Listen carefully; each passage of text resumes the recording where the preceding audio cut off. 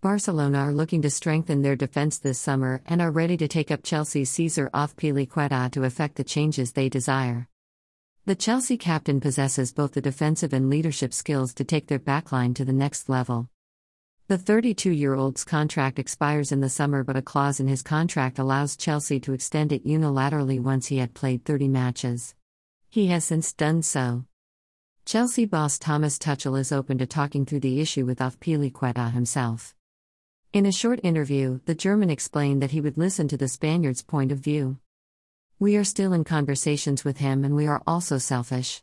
We are not responsible for solving other clubs' problems nor granting the wishes of any other entity.